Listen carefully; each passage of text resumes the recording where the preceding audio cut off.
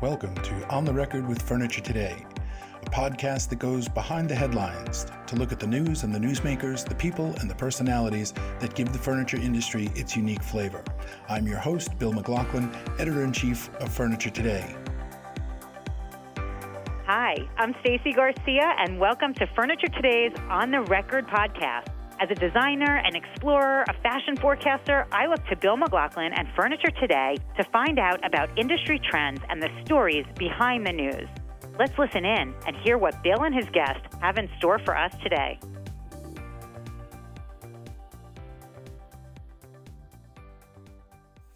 All right, welcome to On the Record. My guest this week is Eric Dean, president of the newly formed IMC Digital Innovation Group. Eric, that announcement came out at Atlanta. I think some people kind of have an idea, but if you can just help people understand what this new entity is and what its purpose is. What is IMC Digital Innovation? Sure, and thanks for having me, Bill. Yeah, thanks for joining us. Looking forward to our conversation. So IMC, International Market Centers, is in the market-making business. At its most core, it's about bringing buyers and sellers together. And the reality these days is that buyers and sellers come together in a lot of different venues. The markets are super important, and they will always be. But buyers are also, they're interacting every day with salespeople in their stores, on the road. But they're also starting to react more and more with the digital offerings that companies have. So they're, whether it's online or via email or some other type of marketing, they're finding ways to interact with those brands. So what IMC DI, Digital Innovations, represents is IMC's initiative to extend their market-making commitment to improving the connection between buyers and sellers to the digital fold, and really crossing over all three of those channels. Certainly at market, we're all about using digital tools to make the markets better, more efficient on both the buy side and the sell side. But we also have now a set of software tools that are designed to help the salespeople do a better job with the customers, help the vendors connect directly with their buyers more, and help the buyers have the opportunity to engage with these brands 365 days a year as opposed to just at the markets. And that, putting that all together involved an acquisition of Pharos and Repzio. Can you explain how those two things come together to kind of help create this initiative? Sure, and that's a lot of the work that we're doing right now is bringing the Repzio organization, the Pharos organization, also elements of IMC's existing digital organization together and really form just one, which is Digital Innovations. Repzio and Pharos had a pretty strong market out there already, so there's an established base of business which covered hundreds and hundreds of customers, thousands of salespeople already using the tools, and millions of SKUs that are already out there. So as a way to sort of get a quick start and take advantage of some early momentum, putting those together. So, Pharos came and had a very strong position in the gift industry. Repzio had a very strong position in the home decor and furniture side. So it was the opportunity to, put these together and sort of, put 1 + 1 and come up with something, significantly greater than 3.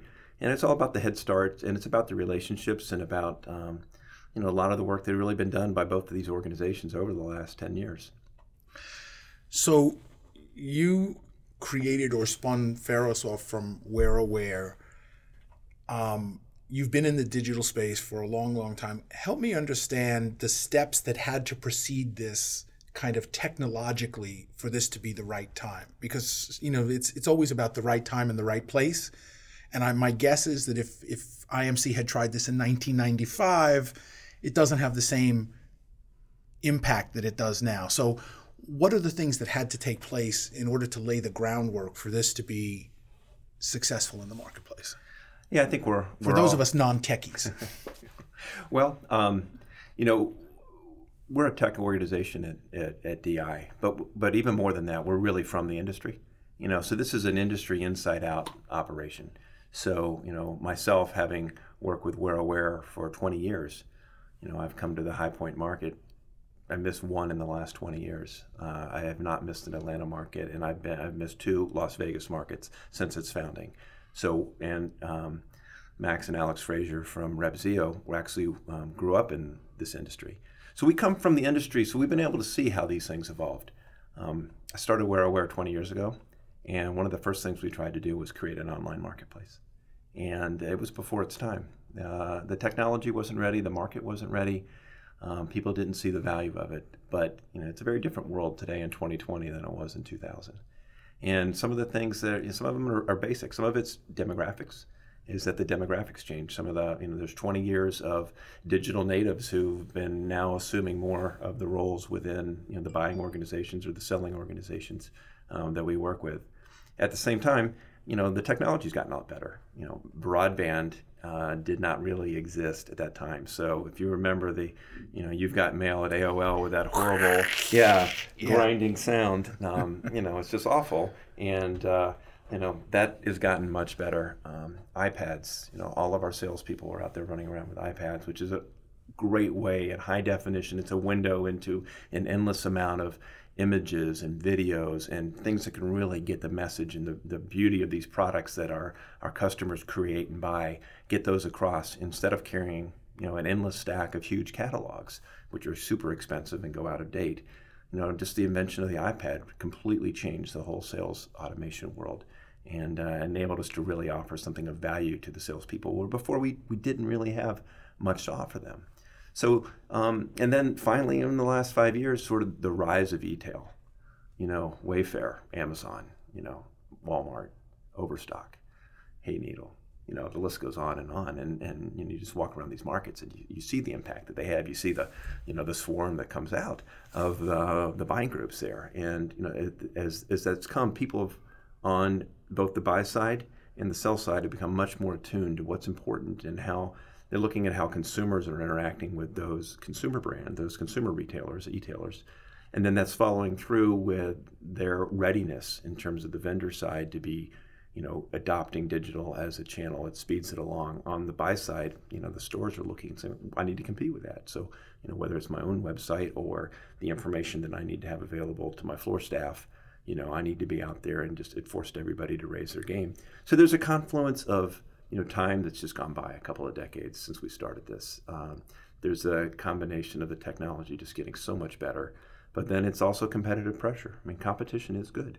And that's one way we look at this, and we look at within the DI side, is that IMC side, is that there are a lot of companies out there that are pure technology companies that are coming in and trying to have a disruptive impact on our industries. The nice thing about whether it's IMC, who certainly stands to gain and to lose as the industry grows and shrinks, is all about growing the industry and lifting the entire industry.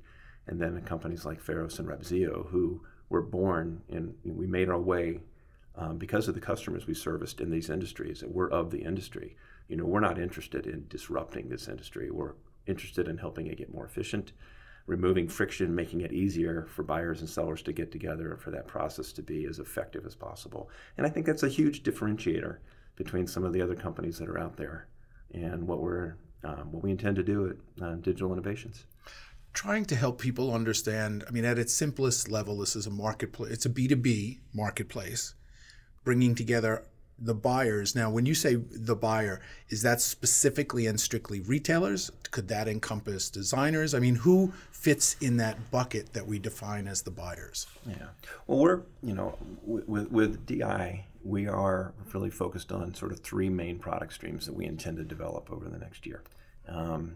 And I'll go down this path and I'll come back to your question, because I might add a little context to it.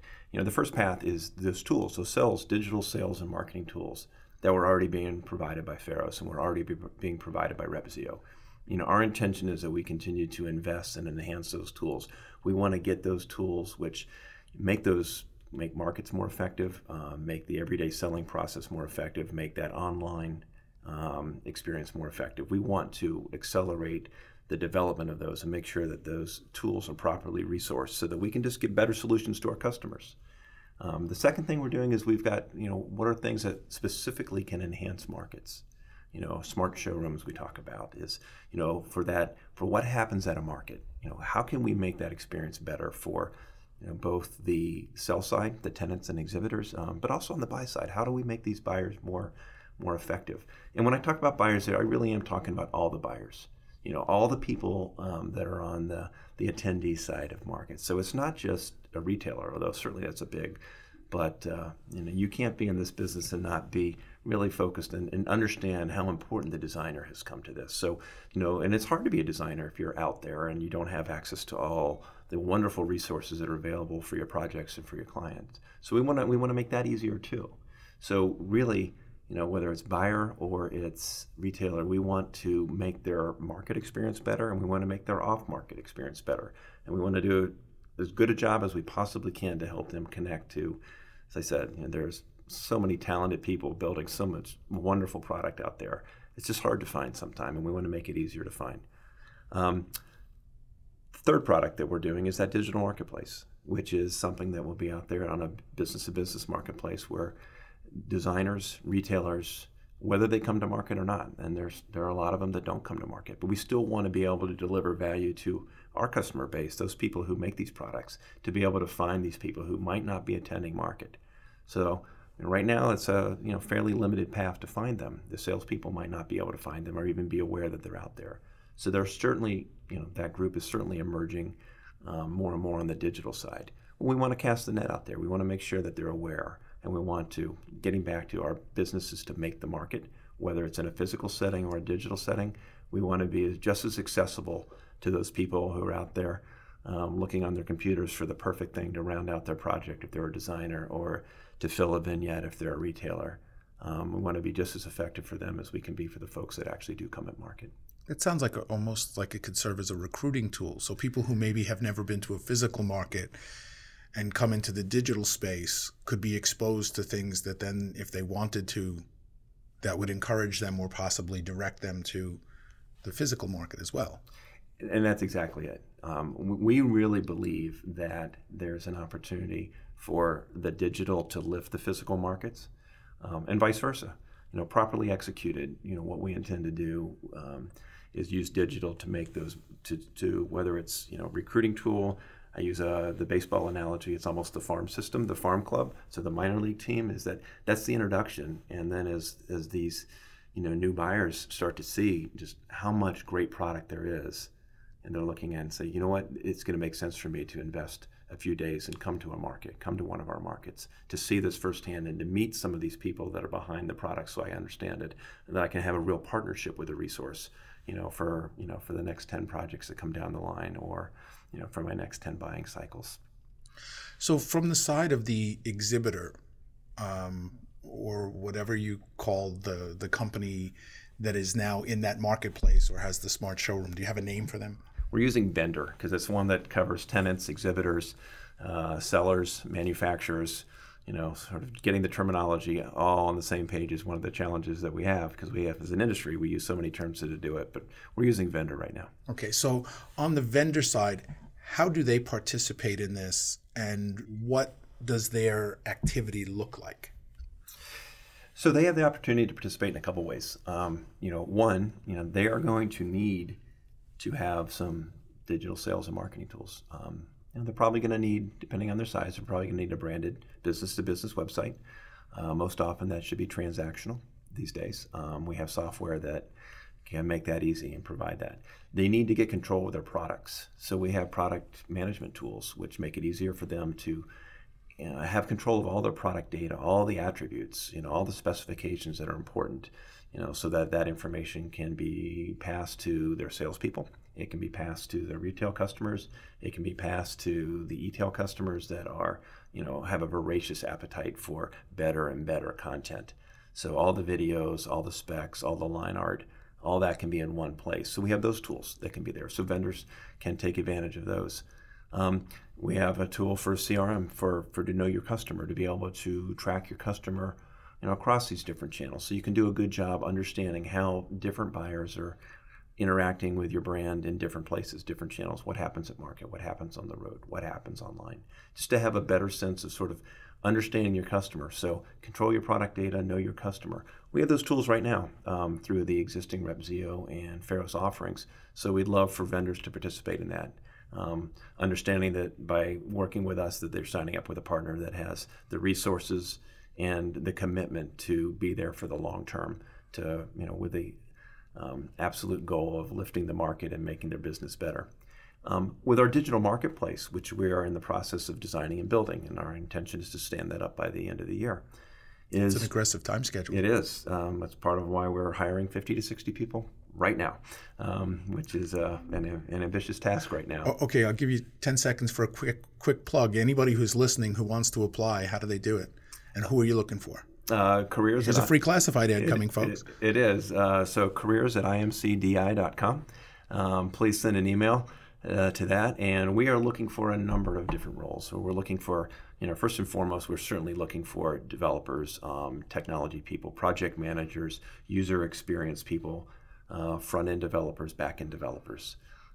There are jobs available, and we're filling out those roles predominantly in our Florida office in Juno Beach.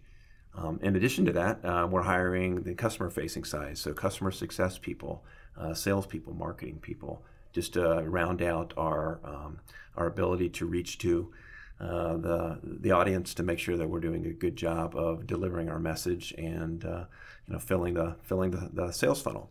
So, and those will predominantly be out of our Virginia office. Okay. So back to I'm curious about the digital tools. You mentioned that RepZio and Pharos have the ability to provide all of these digital marketing and other support tools to potential vendors. If people already have existing relationships and existing expertise, can that be integrated with this platform and work with their existing tools? For sure. And what you're getting at here is one of our core philosophical tenets, is that we feel like we have a responsibility to build something for the entire industry. And not everybody is going to build a website with one of our tools. Not everybody is going to use one of our sales automation scanning tools. We understand that, and that's fine. We want to be a resource for everybody. So this isn't going to be an open system. We're not looking to exclude people. This isn't you have to be with our tools or you cannot play. What we want to do is make this a resource that is valuable to everybody, which in turn grows the value of the system for us. So it'll be an open system. We will certainly connect to any number of systems that help to get the information in and make it easier for our customers. Well, that made me think. Hi, it's Stacey Garcia again. And before we return to Bill and On the Record, I just want to say how excited I am to announce the introduction of my first collection for Klausner's Comfort Design and Outdoor line. You can see it at the upcoming market in High Point, and you can read about it in Furniture Today. Speaking of Furniture Today, let's get back to Bill and On the Record. Now, once people have these tools, let's say it's a vendor who's relatively new and they come in and they get all of these tools, it seems to me, and correct me if I'm wrong, that these are tools that then could be applied to their interaction outside of this marketplace with their retail customers on a day-to-day basis. So you mentioned, for example, a CRM. It seems to me that that's something that somebody could use, whether, in addition to the marketplace, in the daily conduct of their business with their customers. Yeah, and these tools are really designed. Digital permeates everything these days. It permeates the markets. It permeates the everyday interaction you have with customers. So a CRM tool is absolutely above and beyond the marketplace, and it's designed to, help you, manage your customers, regardless of whether you touch them. It doesn't have to be on our marketplace. Likewise, the product tools we know that those are going to be used to send information to Wayfair.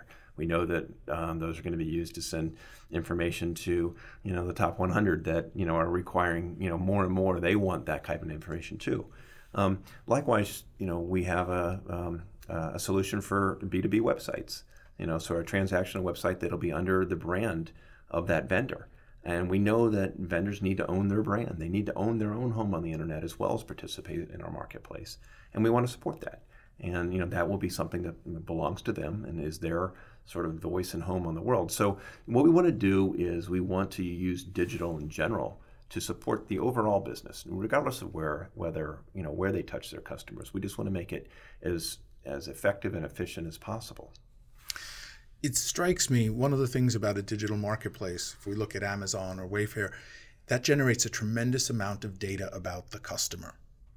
And obviously, the data cuts two ways, right? And we'll talk about privacy issues, and I have absolutely no doubt that you've thought those through. But it seems to me that there's a tremendous amount of market intelligence that is inherent in this process. Is that part of what people will be able to access? Do you have a plan for aggregating that data, generating information? I mean, it seems to me that this could be a real terrific market intelligence tool for people who participate. Am I off the bait? Am I missing the mark? Or no, we want to be that resource. And if we're out there and we're running our marketplace, and we have 10,000 visitors who come in a week, we can see what they search on. We can see how that's different from geography to geography. That's information that really doesn't exist right now. It's very difficult for manufacturers in our industry to get that kind of information, or for buyers to see that kind of information. So the idea that we're able to look across so many interactions and see where those trends are and aggregate it and do it in such a way that is completely in line with all regulations and laws, but of aggregating the data and being able to actually start to push some of that back to the industry, saying here's what's happening, and what so they have an opportunity to look at it and say, what are you doing to react to that, or are you aware that this is going on? Whether it's as simple as people in the West are searching for the color red more. That's important to a product development shop. That's important to somebody who's trying to round out their assortment. And those are the kind of things that, because we'll have access to so many people that are doing this, we'll want to look at some of that aggregated data and understand it, and really deliver something of value back to the industry that we serve. In terms of color, I would think feature, price point trends. In terms of understanding how the market is performing directionally, it seems like it would give you a very, very quick snapshot or a very good moving picture of the industry in motion. You actually said that beautifully. I might plagiarize that if you allow me to. Be my guest. The flip side, obviously, of data, and I did notice the disclaimer in there, in line with all existing laws and whatever. There are always privacy issues, and particularly in the furniture industry, vendor X has a particular offering that he offers to these retailers, and he may have different pricing and different products that he offers to those retailers. And so in that kind of a marketplace scenario, I would presume that you have different kinds of safeguards and different kinds of processes in place to allow people to tailor and work with specific customers. Sure. Now, and I keep in mind that Pharos and Repzio have been working with, for a decade, working with companies like this and understanding how important it is to, keep and maintain the trust that's given in them. We've had a lot of information about our customers. We need that in order to deliver the service or the products that we have. Coming in with IMC, the last thing that IMC is ever going to, allow us to do or would want us to do would do anything that would start to erode the trust that has been built with the customer. So in terms of, we understand how important it is, and then, certainly we're going to, be compliant with the laws that are out there. But it goes beyond that. It's really about doing the right thing, for taking a long-term approach to the customer, is that, to the industry and to the customer. We're not going to take a short, it'd be crazy, bad business and unethical to make a short-term decision to misuse somebody's data, for a short-term gain. What we really need to do is, lift the industry and deliver data that has value, like the trend information that you just so eloquently spoke of, to be able to really, add value to it, help the decision making on both sides of it. And that's kind of where our heads are. We are evolving, and we are, clarifying all of our policies. But directionally, it's pretty solid. Directionally is where we want to go. We want to use it to identify trends, and we want to make sure that whatever we do, that we are earning and maintaining the trust that our customers have put in us for decades. From the standpoint of the ability to for the vendor to customize their offering to different segments of the market, right? What you have for a top 100 versus a smaller retailer, what you have for e-com versus brick and mortar. I presume there's some customization ability in that process. How does that work? Sure. Well, we, when you get into, for the tools, you have the ability, because they belong to the brand, you're able to set those rules. With the marketplace that we're building, we understand that this is not a one-size-fits-all. that that there are different relationships that are long-standing, and that segmenting the market and having different business rules for different people. The way you handle a single designer is different than the way you handle a top 100 retailer. So we are building in that capability as we design and architect and start to develop our marketplace. We understand, if we're going to say we're from the industry, by the industry, for the industry, we need to actually carry the load and deliver on some of that. And we understand that we are going to have to adhere to some of those business rules. Have you been at the Lincoln Memorial recently? It sounds like that's from the people, by the people, for the people. Maybe my I keep you have to like plagiarize check me. Well, if you're going to Bill McLaughlin, Abraham Lincoln. If you're going to plagiarize Lincoln. Let me talk a little bit about what this means for you. This is kind of a whirlwind. I mean, you started Wear Aware almost 20 years ago. Is it 20 years now? So just from the standpoint of, that was a much smaller entity to get started. How does stepping into something this large compare? I'm curious. You signed the deal. Just from a personal point, you signed the deal, you went home, you talked to your family, you sat down, you're having dinner. What did that feel like? What's like, oh my goodness, what have I done? This is awesome. What's that thought process? If you have your own company for 20 years, it's always, it's your baby. And I don't know that there's any entrepreneur out there who would feel differently. That said, and as a parent, you want your children, if you'll pardon the metaphor, you want your children to be all they can be. You want them to be their best possible self. I've been intrigued, obsessed for years on the idea on how digital and sort of the physical worlds can interact and make each other better. I don't want to, the idea that it's a digital only initiative, I don't think is the way to go. Maybe that's just my background in these industries. But and Wear Aware, as we grew the company, did more and more of that. As we spun off Pharos, it was the opportunity to, have a more tightly focused element on it. But there are limits to what you can do. You're going to need resources. For the Pharos side, we needed to go raise some money in order to make the dream possible. And then we needed to go find a way that we could really connect with, thousands of vendors and hundreds of thousands of buyers. Well, the list gets pretty small when you start putting those together. And what we got by the acquisition from IMC was access to capital to be able to build your dream. Now, this is something that I have been thinking about doing. Wear Aware started as a marketplace 20 years ago. It did not work. But I don't think the idea was bad. I think the timing was bad, and some of the execution was bad. But we'll do it better this time. But it's the opportunity to actually have the resources, the commitment to be part of a team that's committed to making this work. Shared value systems. There were so many positives. So that's a very long answer to, in summary, I'd say I was pretty excited the night after we signed the deal, and I was ready to go.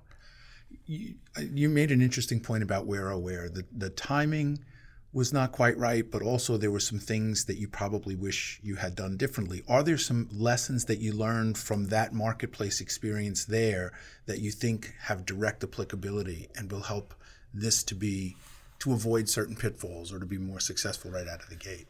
Absolutely, and I think the biggest one comes from just being in the industry for 20 years.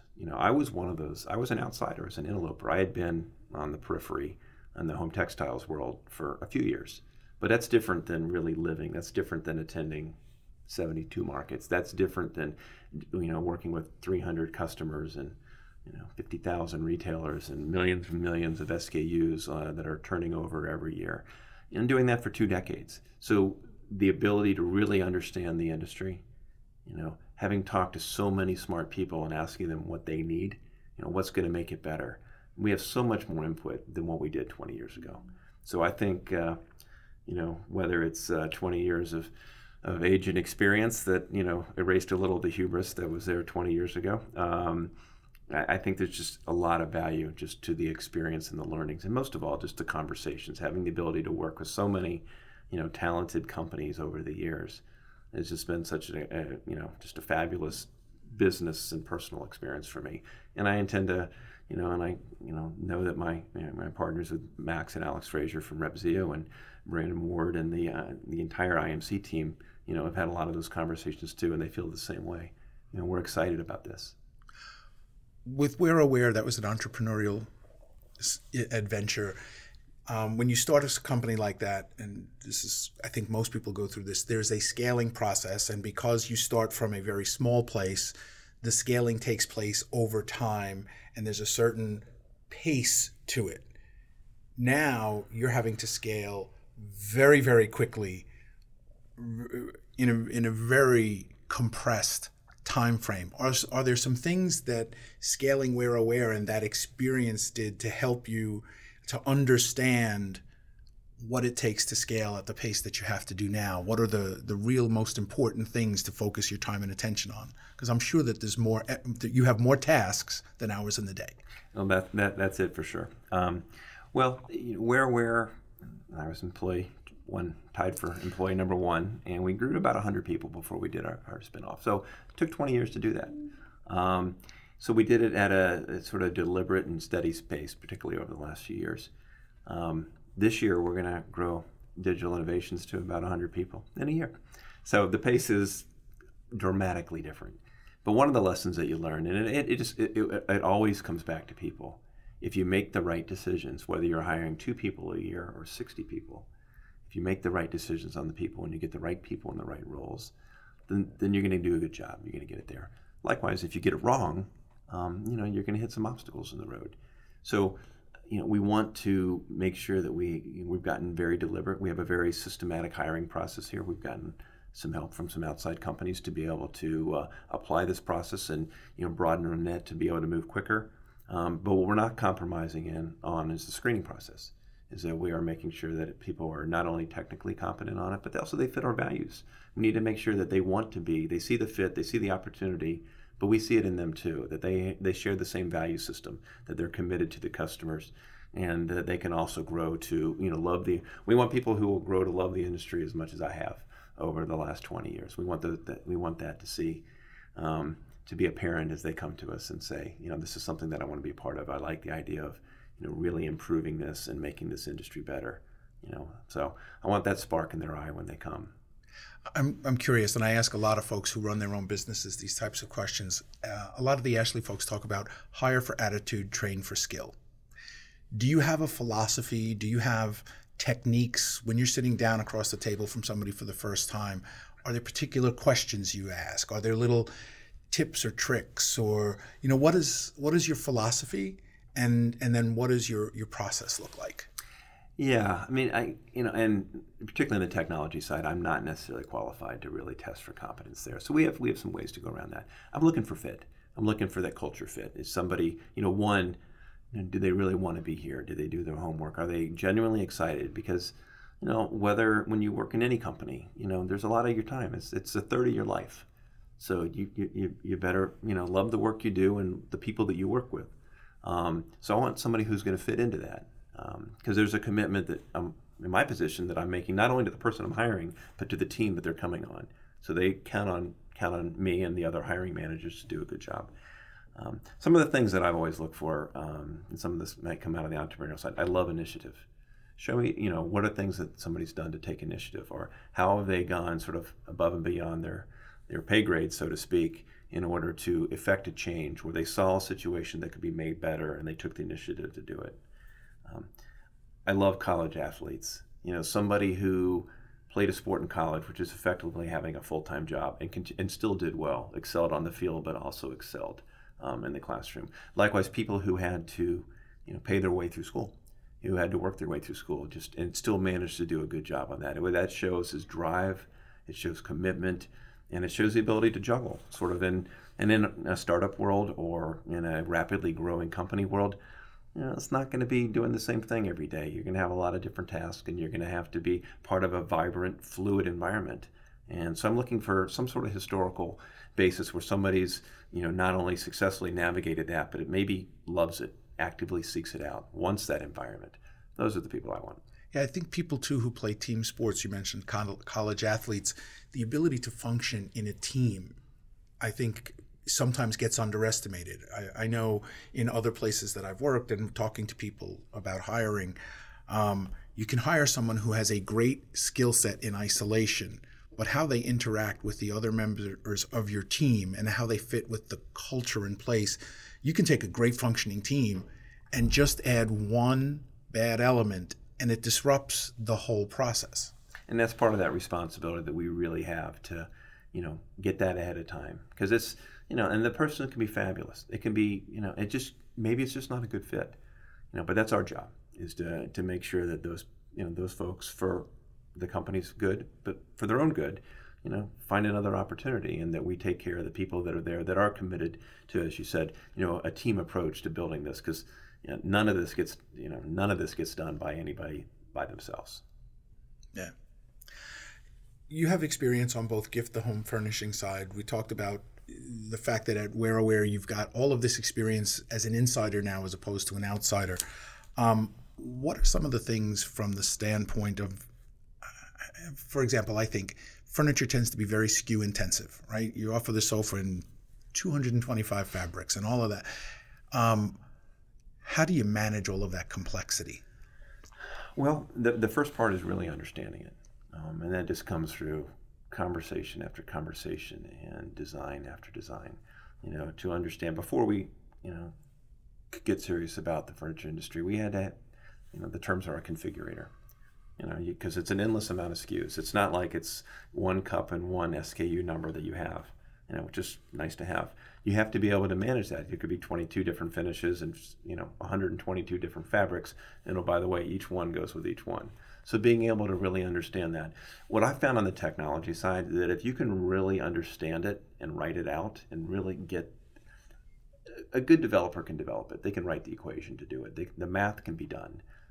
But what it really is, it's, in all these projects, it's really understanding the requirements. That's the term we use. It's to really understand the customer requirements.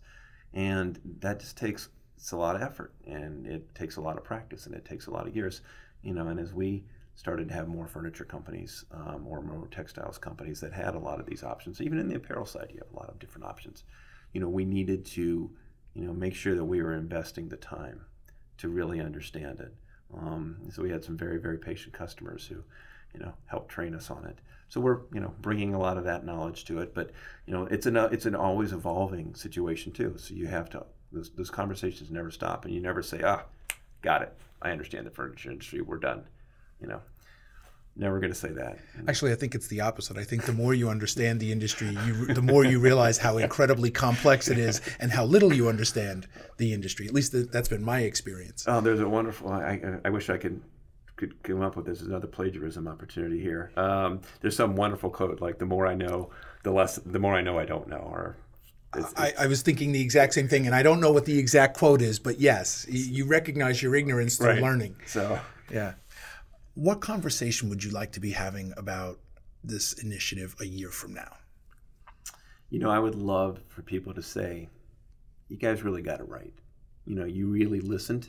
We've been talking to people for 3 years, and through WearAware / Pharos and Repzio, we've been talking to customers for up to 20 years.